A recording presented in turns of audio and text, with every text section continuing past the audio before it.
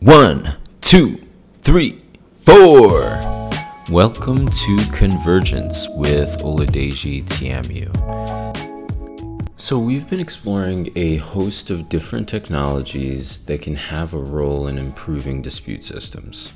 Yet there's always the question of who actually has access to these technologies, and whether a lack of access will exacerbate inequities in our society.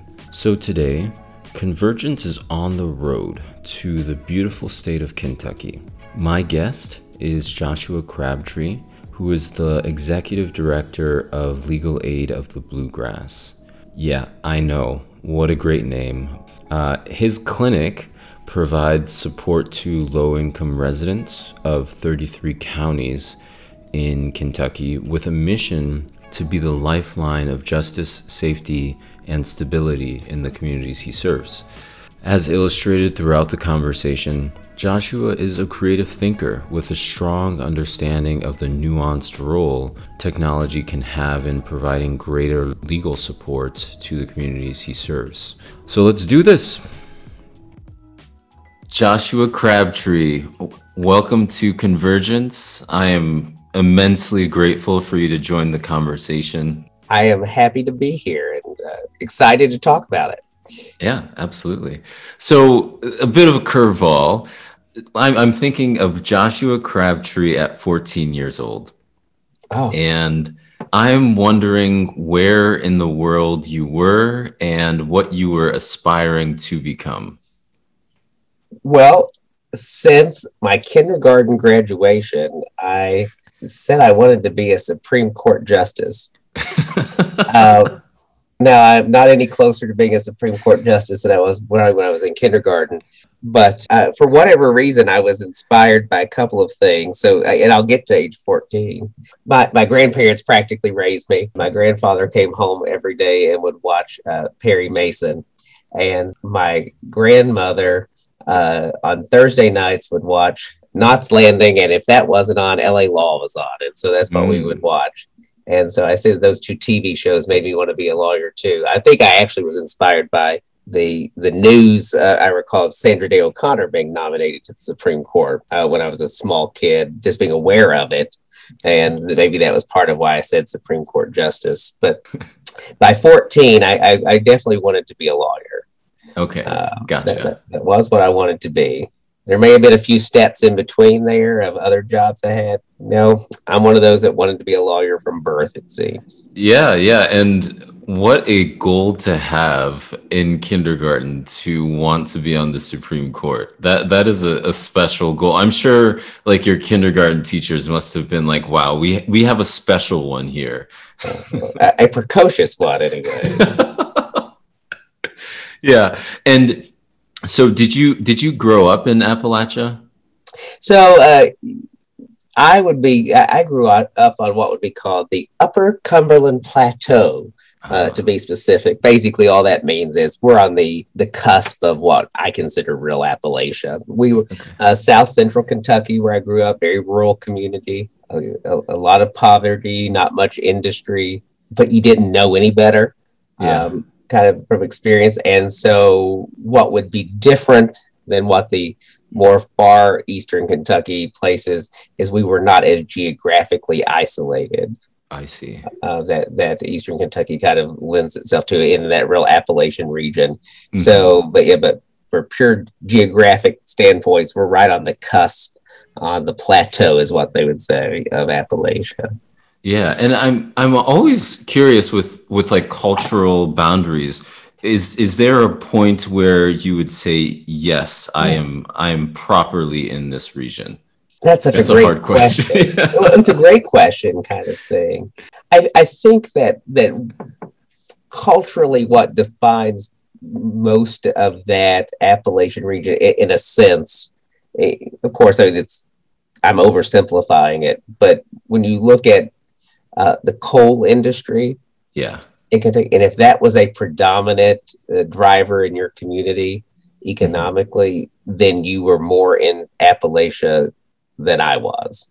So you would go about 2 counties over from us, and in Kentucky we refer to everything in counties. That's how we kind of divide up the world because most people say, "Oh, I'm from this city or I'm from this area." No, in Kentucky we only talk counties.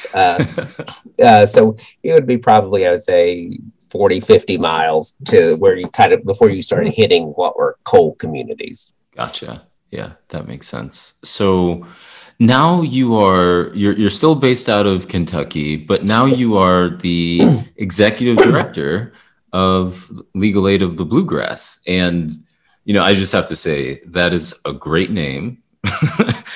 It is, isn't it? I love it.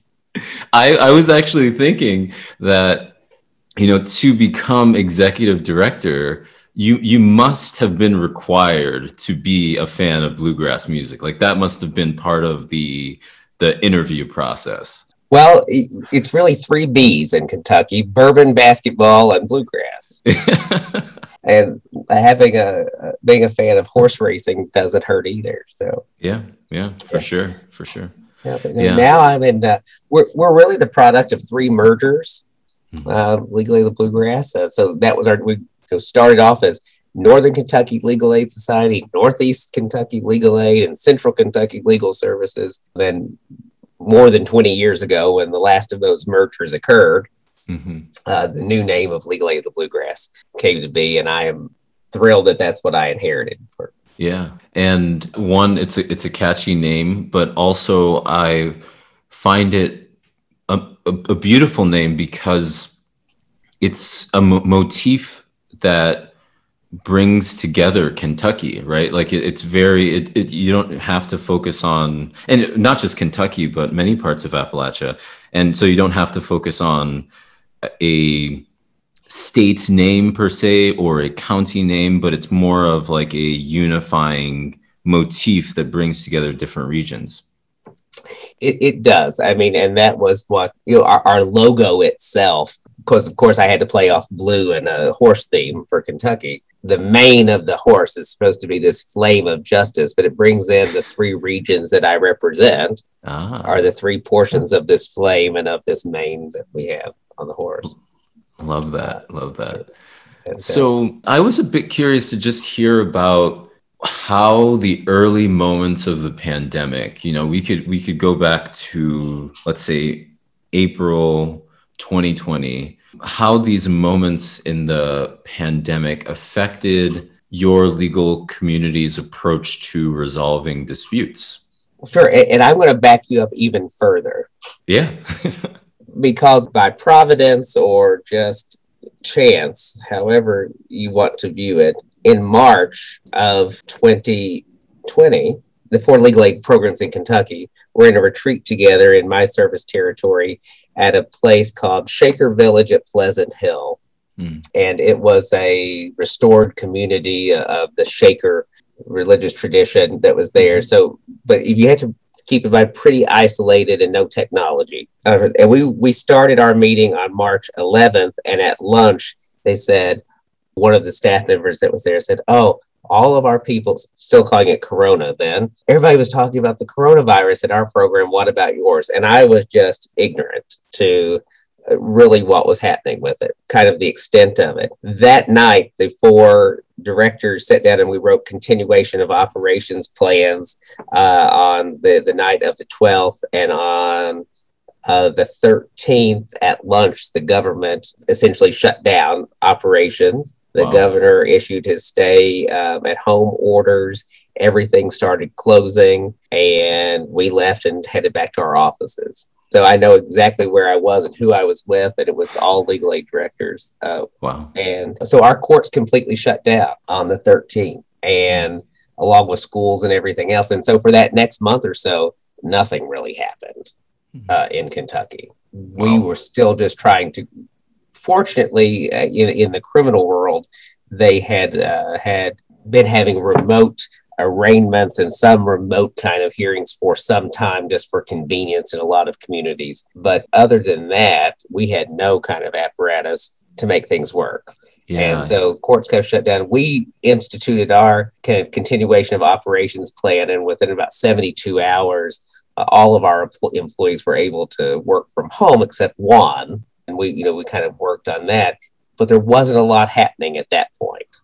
Yeah, for me, and it also sounds like for you, those moments in March were just filled with uncertainty. And so I'm actually really impressed that you were able to develop a plan within only 72 hours, right? That's not an easy task. The Legal Services Corporation requires us, and sometimes we've wondered why, but it totally made a lot of sense, and I'm thankful for it now, was we had to have kind of disaster plans. Our disaster plan just didn't have a pandemic in mind. So we had a lot of other things that we had it kind of planned around. So we instituted that with just some modifications. So it can't say entirely it was just a 72-hour thing, but we were operating within 72 hours based on some existing plans. But what I learned from that too is our court system didn't have a plan like that. Yeah. Yeah.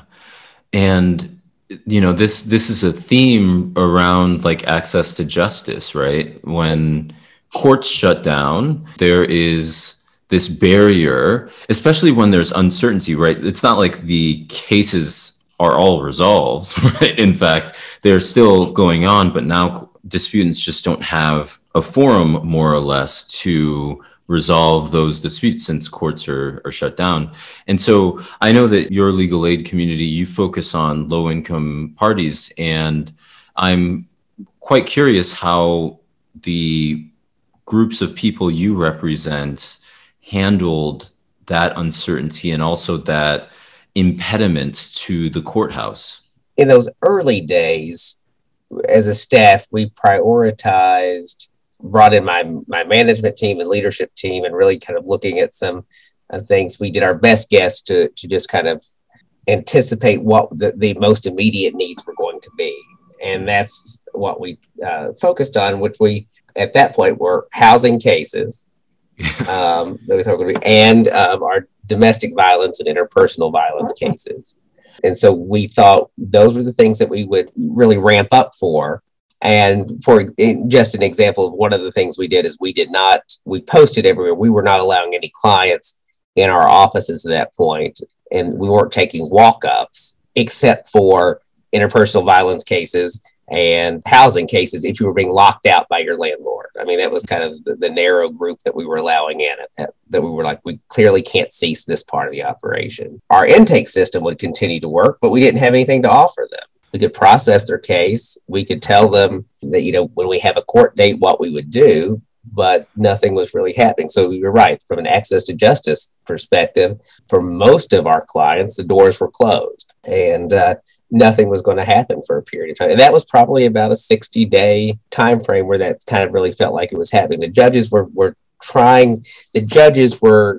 granting orders, but weren't giving any kind of hearing on those orders. It was almost, they were just kind of saying, we'll give you a interpersonal protective order and it's just good until we can eventually get you to court. And then, there were a lot of other developments in that time, but really that was a hard part, was if you just had a kind of a basic divorce kind of case with some issues, we couldn't do anything.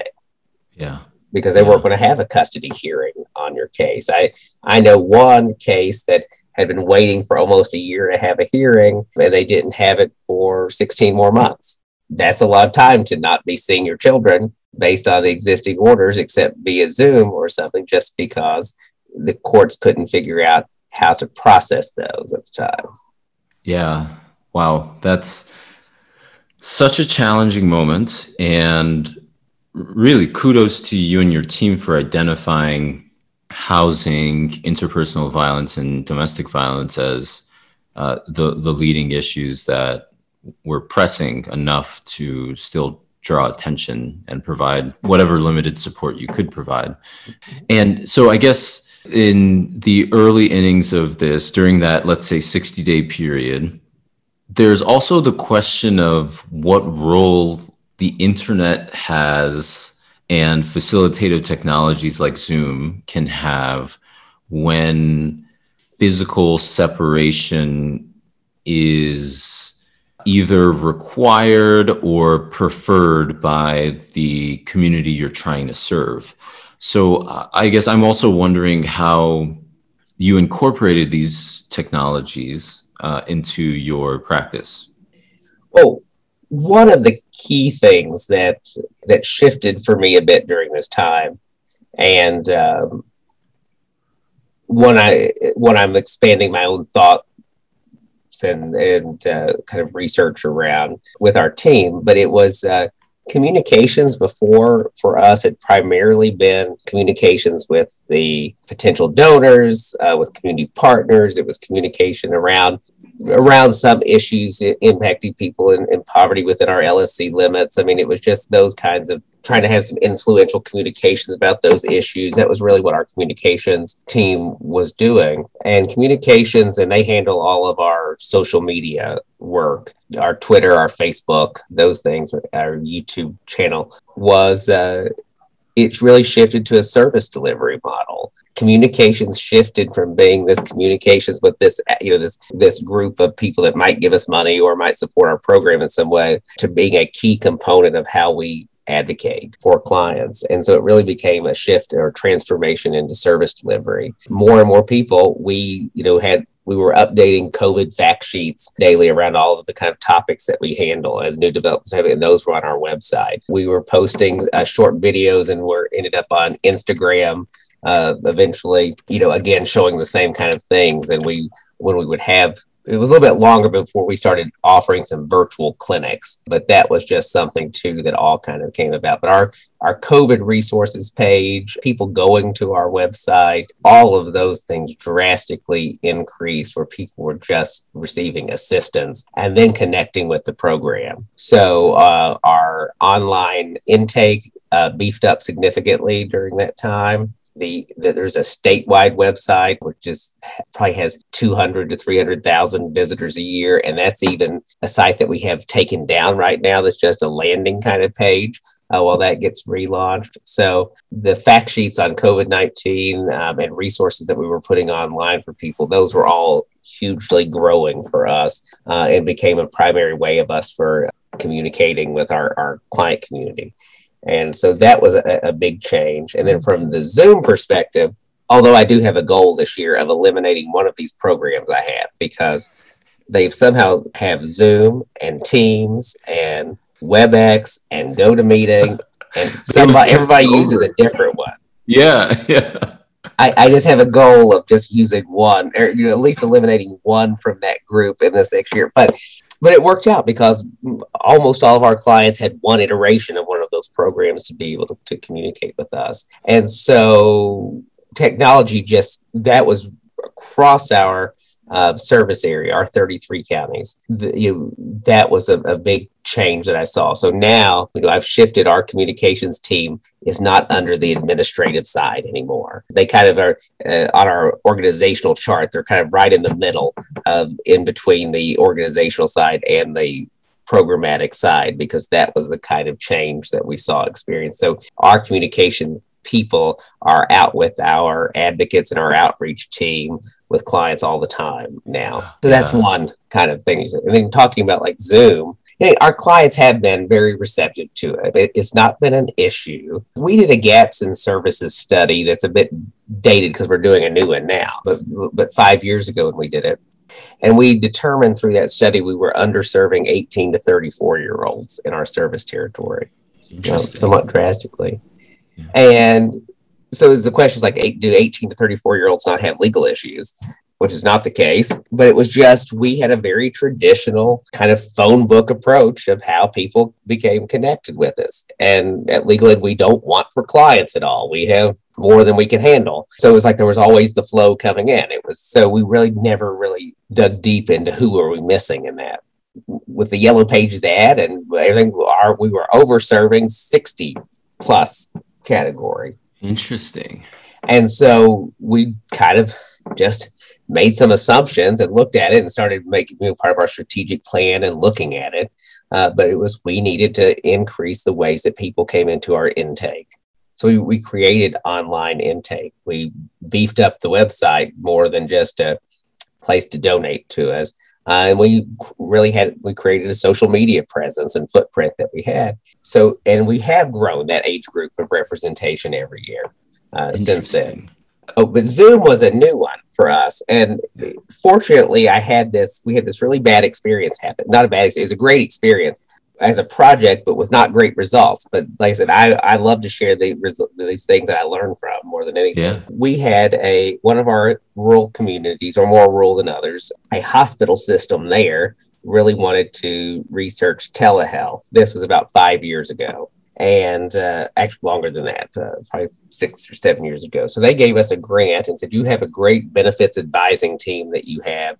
And we're also a benefits enrollment center for the National Council on Aging. So whenever a senior would call in with us, they are screened for about 38 benefits that might be that they might qualify for, no matter what they call about. So that's a program that had worked really well for us. And so this hospital system said, we would like to contract with you to see about doing benefits advising to seniors. And we've determined that this particular county is the most tech savvy group of seniors that you should try this with. It's the home to Center College. They have a lot of retirees from there, people who are comfortable with technology. We would like you to do that because that's where we're thinking we would expand this. So we did it. We launched this project. It went for a while, and then we did kind of the focus groups and did all the follow-up to that. And what we discovered was they hated it. Yeah. So it's like, great. So it's like, well, okay, well, tell me, what is it about this that you hated and you didn't like? And the response really was, we don't have any problem using technology. We're okay with that. What we're not okay with is being responsible for setting up all of the technology and making the technology work and using those platforms to make that happen. And when we learned that, that has driven so much of what we do now in how we incorporate technology into our services. And so that, and then one experience that we had with court around here, I started asking some of the judges, how's your experience with Zoom and Zoom court? Yeah. And they said, off the record, just being very honest, they're like, when we can't hear somebody, we can't see somebody, we're not sure what they're saying, they can't get they can't get it to work.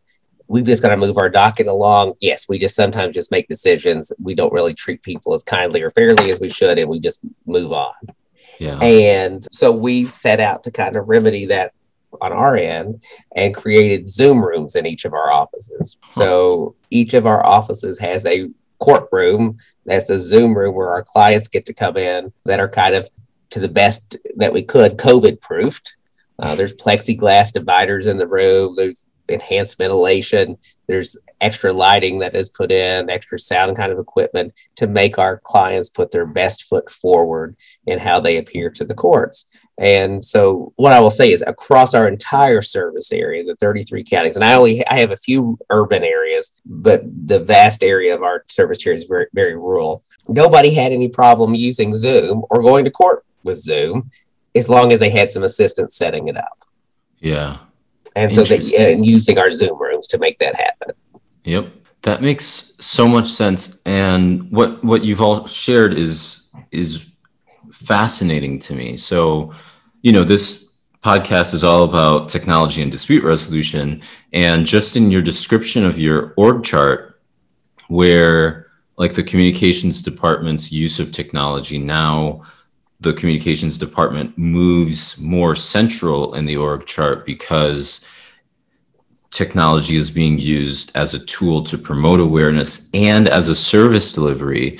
I find that so fascinating because that in many ways has been like the aspiration of people in the past, and sometimes the level of reception or the use case may not have been there for this transition. And so I'm really glad to hear that the use of technology with your communications department is playing more of a central role due to the pandemic. And it's also interesting to me what you described around the age demographics, and how the way I interpreted it is that age demographics have different preferences, which is not surprising. And the implications of that is for access to justice, because if we are in the physical world relying on yellow books, then there can be an under-servicing of, as you described, the 18 to 34-year-olds. And then if you transition away from that model and only provide the opportunity for technology to be a service delivery tool, then that could also lead to an underservicing of older folks, like 60-year-olds. So all of that has like such important implications for access to justice. And I'm really glad that you mentioned that. And the one thing that I find surprising is that it doesn't seem like internet speed and connection is much of an issue for the clients, regardless of their age demographic. It's more, or where they live in Kentucky, it's more focused on providing them with the infrastructure, like the Zoom rooms that you have created for them. Well, I would have to kind of qualify that a bit, where I think you're right on those things. But the biggest divide that has occurred for our clients and what I have experienced is the people in our rural areas that lack broadband, lack any kind of internet quality. There's some of our service area that is not serviced by any of the major cell networks. That Verizon, Sprint, T-Mobile doesn't work there. I mean, they are some small. So those that are using their phones, which a lot of them are, for that, there are issues with that. And so we also have a mobile office, cool. Our Justice Bus. I love that. It's a converted Mercedes Sprinter van, and it actually came about during the after our gaps in services study, transportation being a barrier for everyone that kind of mentioned in these focus groups we were having. And I was like, well, we're not the transportation industry. We're not the transit authority. I can't figure out transportation, but we can do this. And so even before the pandemic, we were trying to explore how to use pro bono attorneys in our more populated areas to service rural clients, and also through our GIS mapping, looking at which communities we were underserving, and all these little data points coming in and different ideas that we had, we figured out that the communities that we were underserving were about an hour away from one of our offices. And they were the only areas that were an hour or a little bit more than an hour away. So we identified those 10 counties as some underserved counties we wanted to increase our representation of. And so hence the Justice Bus came about. But it uses a satellite internet technology that we have to use there. But it's where our clients can come and meet on the bus and use that technology. I see. To kind of communicate. So that is a big barrier in a lot of our places, although it was reducing. I'm currently, I served a term on the school board several years ago. And so I stay connected in that realm a lot. In some of our communities, they were just having to put hotspots essentially on school buses and drive them to neighborhoods in our rural areas and just park the bus, and their parents would drive them in their cars and they would sit beside the bus and do work, schoolwork. So that was probably the most shocking divide of all, even more than kind of who could have access to internet during the pandemic. The state seems to be working on they've been working on it for a decade or longer, but it's, I think, put into hyperdrive of how they're going to try to solve that. Yeah, totally. And well, I think it's really innovative what you've done with the Justice Bus. And it's also innovative what the school district has done with having buses with hotspots going to the communities to allow them access to the internet for schooling purposes. And, so this conversation, it's making me think back. A couple weeks ago, I was invited as a guest lecturer to Columbia, the country, not the school. And I wish I could have been there physically, but it was just remotely. And it was a law school with the University de los Andes, with Professor Nicolas Parra Herrera. And, I gave a presentation on how online dispute resolution is opening up avenues for people to resolve their disputes with more flexibility. And then, I gave a caveat that I'm speaking to people in Colombia right now, and in rural parts of the country, it's not like access to the internet is large enough for online dispute resolution to have the benefits that many people want it to have. So it was, and then I'm currently based out of Chicago right now, and I can just drive a few hours to Southern Illinois, and Southern Illinois experiences similar problems to some of the counties in Kentucky that you serve, and also certain rural communities in Colombia.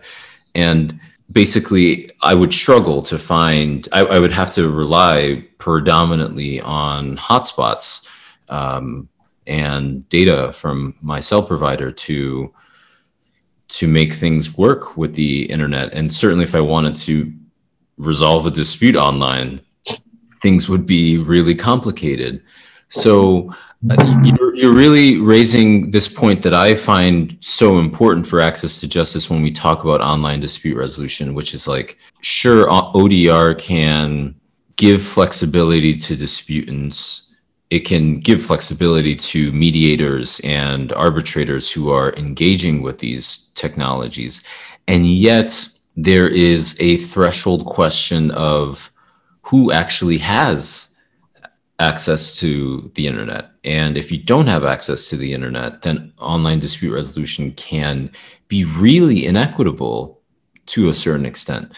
And so one of the students, and these were brilliant law students, I was so impressed. And one of the students made the case for why Colombia, and I would even extend that to America, for why these countries should recognize access to the internet as a fundamental right, so that inequities don't become too prominent in these communities. So I was, just after what you've shared, I'm wondering what your thoughts are on making access to the internet a fundamental right. Oh, that's a great question, and you're going to get this like horrible law school answer. I don't know, because there's some things I think that are fundamentally essential that I want some people to recognize. Yeah. First, I'd like one of my prioritization list of rights, but it's not what I'm opposed to either, by any means. And I think was what you were saying is there's so many opportunities to resolve these disputes that open up that with technology being available and the flexibility and the things that can happen, but you have to have an infrastructure to make them function. Yeah. And it goes back in my days when I worked in politics some, and there was some more in tune with a lot of policy kind of things on in this, not in this technology area, but it was the importance of roads. And it was always, you have to have roads. It doesn't matter what kind of relief we're trying to give you, what services we're trying to provide. If we don't have roads that can get you there or get the stuff to you, there's not much relief that can be offered. And the internet's the new road in a lot of ways. I mean, absolutely. Or the broadband access. And if we can't do that for people, it just isolates even more those rural communities that just geographically, like I was talking about Appalachia earlier, that are so isolated.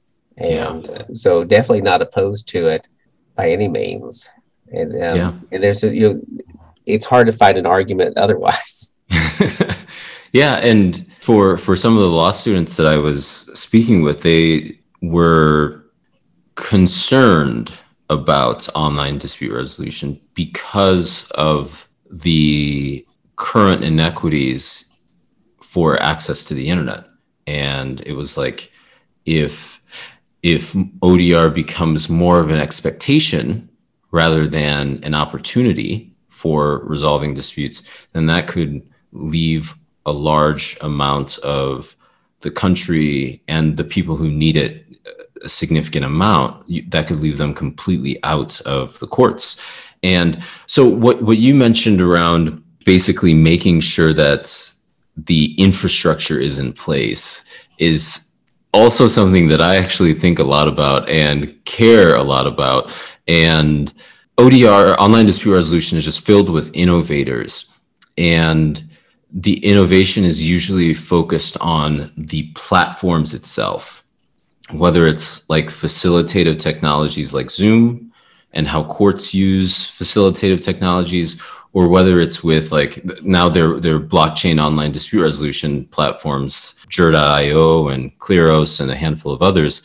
And so the focus is typically on the platform itself rather than how we can get people onto those platforms. And so your reference to these, like the Justice Bus, or even having a Zoom room in your offices where people can use Zoom, I think is so important and will become increasingly important as online dispute resolution gains greater prominence. Absolutely agree. And one of the things that, and you mentioned this with the school, and you mentioned some of the stuff that I did. I have been amazed during the pandemic. I'll use the word thrifty is the word.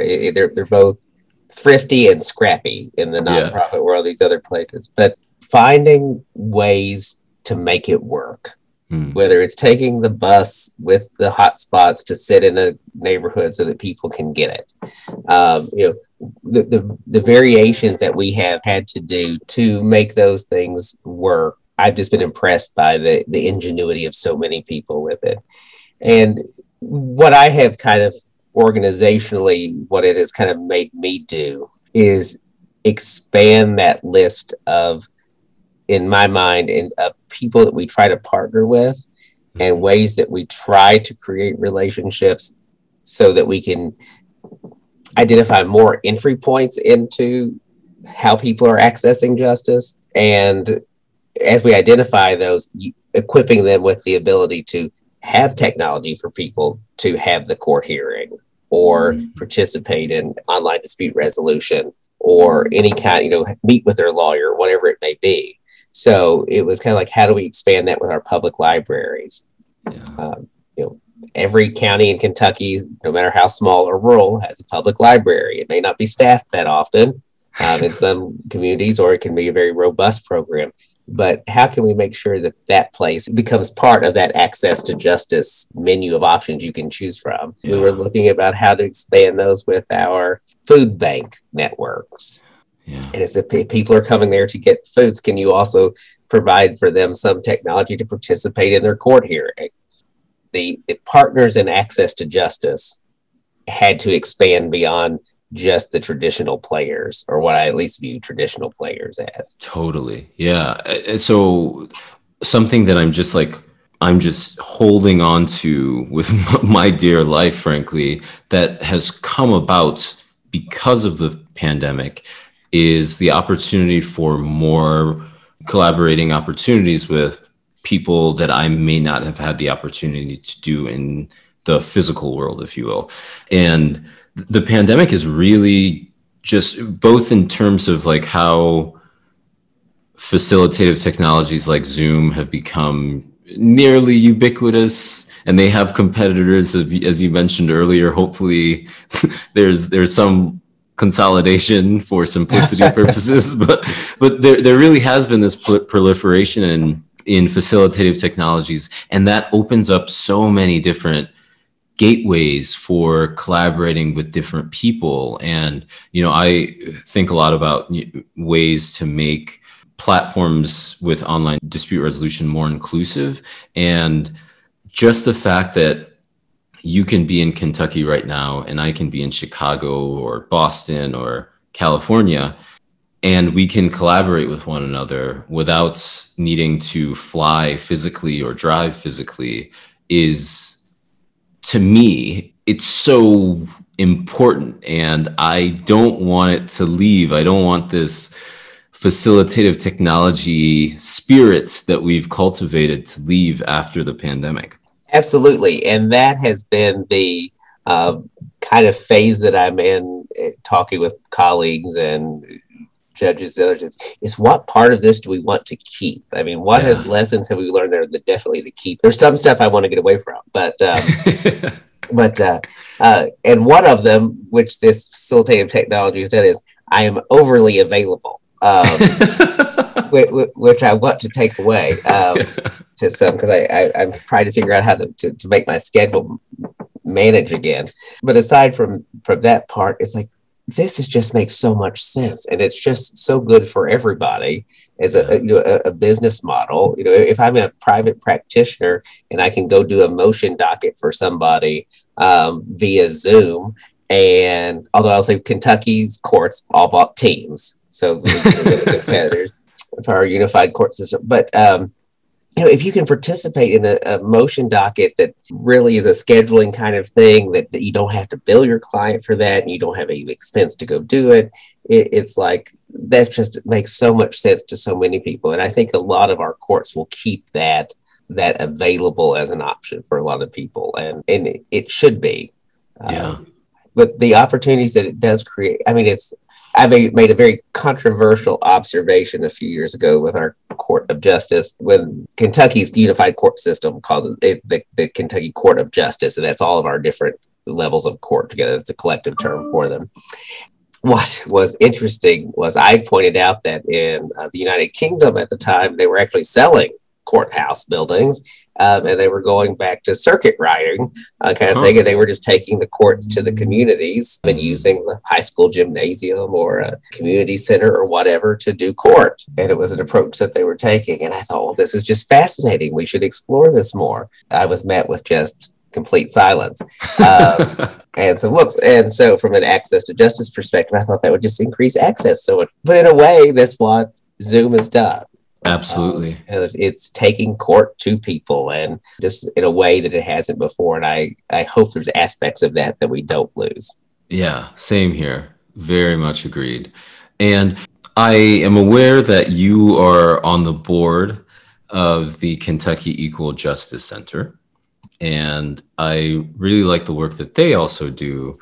And I was actually just curious to hear about exciting things from your perspective that is going on with the Equal Justice Center. Well, yesterday I was in almost all day strategic planning retreat with the Kentucky Equal Justice Center. So I'll tell you that we were kind of identifying what is it that, from the pandemic perspective, is it shifting what we should be doing or how we should be doing things, or has it just exacerbated the issues that were already areas that we're involved with, or where were there some major needs? And we're still in that phase of kind of looking at all of those. But I think that KEJC will be having more of a role in housing issues than they had for a period of time. Their consumer practice will, I think, start to ramp up again, consumer protection. And our work around healthcare will continue, because there's just a good model that exists there. But exciting opportunities, really looking at food justice, is one that I think are expanding what we will be doing in that realm of things, because just heartbreaking that I know all of the surveys kind of say this, and this was the hardest part for me, especially during when schools were not in session, was people were reporting hunger at higher levels than they had ever reported since, I think it was one of the major polling places had ever kind of surveyed that. Gallup had ever surveyed that question. Yeah. And the food justice issues was a big deal. Yeah. And it was one that we're not past, that was just exacerbated by the pandemic. And then it gets worse when you don't have the technology to go in and complete the application. In my school district, where my kids, or our whole county, was like, if you want to sign up for the food delivery to your house for school meals, is what they were doing. They would drop it off. You had to go online and complete the application the week before. Well, if you don't have the ability to go in and complete the application, right, they're not dropping off food.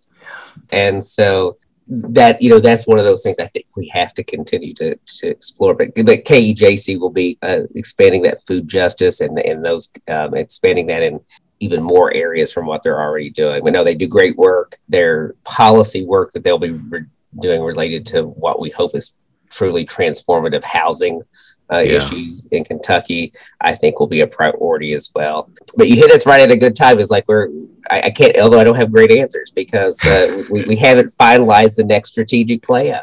Yeah, that's fair. I mean, and I think all of the options you are exploring right now are incredibly important. Like the food justice piece is really important. And as you mentioned, the pandemic really highlighted the inadequacies of certain supply chains when it comes to providing food to a greater amount of communities. And then this piece with, like there is a eviction crisis. It's just a question of when and Yes. how we will manage it. So it's really important for nonprofits and the legal aid industry broadly to highlight this and to spend time strategizing, which you've been doing, about how to manage and mitigate the potential crisis that is facing us. There's so many vulnerable communities right now, and housing is just so essential to our being. And for that to be threatened in the aftermath of the pandemic would be a travesty completely. Absolutely. And, last week was the White House Summit on Evictions. Yeah. And so for participating in that, it was in the Lexington focus group, which is not actually where I live. I don't know if I said this in the beginning. If you drew a line from where I grew up in Monticello, Kentucky, Wayne County, which borders Tennessee, and you drew a line straight up to the top of bordering Ohio, that's where our Covington office is, where I'm headquartered.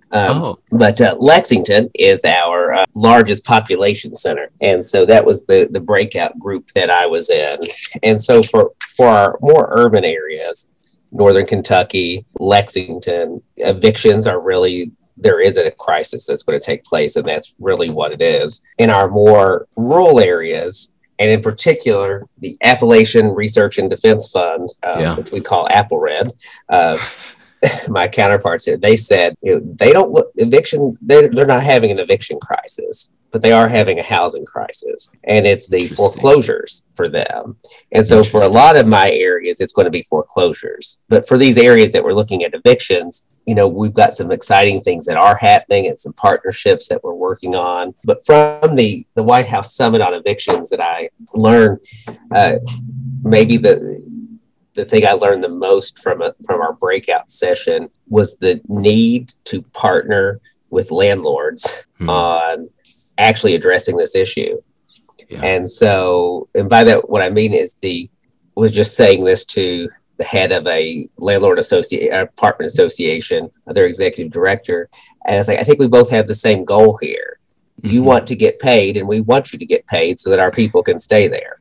Right. So let's figure out the best ways to get the rental assistance money to people. That was really a kind of a thing that I learned from that on the eviction crisis was that need to do it. And, talking about technology, you have to figure out a way to administer these funds and how it's going to go and how you apply for all of those things. We're having to set up clinics just to assist people in completing the rental applications documents, because even if you have access to it, although most of our clients are using their phones to do the application, they don't quite have the scanning capability of some of the things that they ask for. Yeah. Just as an aside on the technology thing, and we've kind of been tracking what's the most responsiveness that we're getting with trying to have people respond. If you have an eviction filed in Kentucky, it's called a forcible detainer. When that happens, you're getting some outreach to tell you to complete the rental assistance application. And we've kind of been tracking very rudimentary right now just to what's getting the most response rate. A phone call, email from us. What about if we're sending a Facebook message, that kind of thing. And right now, the most responsiveness that we get is text messages. Interesting. So when we text a potential client or somebody that has this and say, you need to complete the rental assistance, we get a response back. Interesting. More than any of the others. Probably the Facebook messages are like second. But, exactly, it was just really fascinating and interesting to me. And then someone said, from a trauma-informed care perspective, text messaging is the best option. Huh. And if you really view eviction as traumatic, which we do, and you have all Matthew Desmond's work talking about that, about how traumatic it is, text messaging being the best option. And just had that conversation yesterday, so I don't know enough about that as being to speak with any kind of intelligence about it. But we know that we get the most response to doing it that way. So we're trying to figure out as to how to help the people complete the assistance via text. Yeah. Yeah. Well, it makes complete sense linking it with trauma, because to help the person dealing with trauma, you want to make the communication as simple as possible. You don't want to have a complicated tool to communicate with them obfuscates the problem solving or the listening that needs to be done to help them deal with the trauma. And so rather than mailing something that they might ignore, text message seems like a effective way to simplify the communication with them to improve their situation.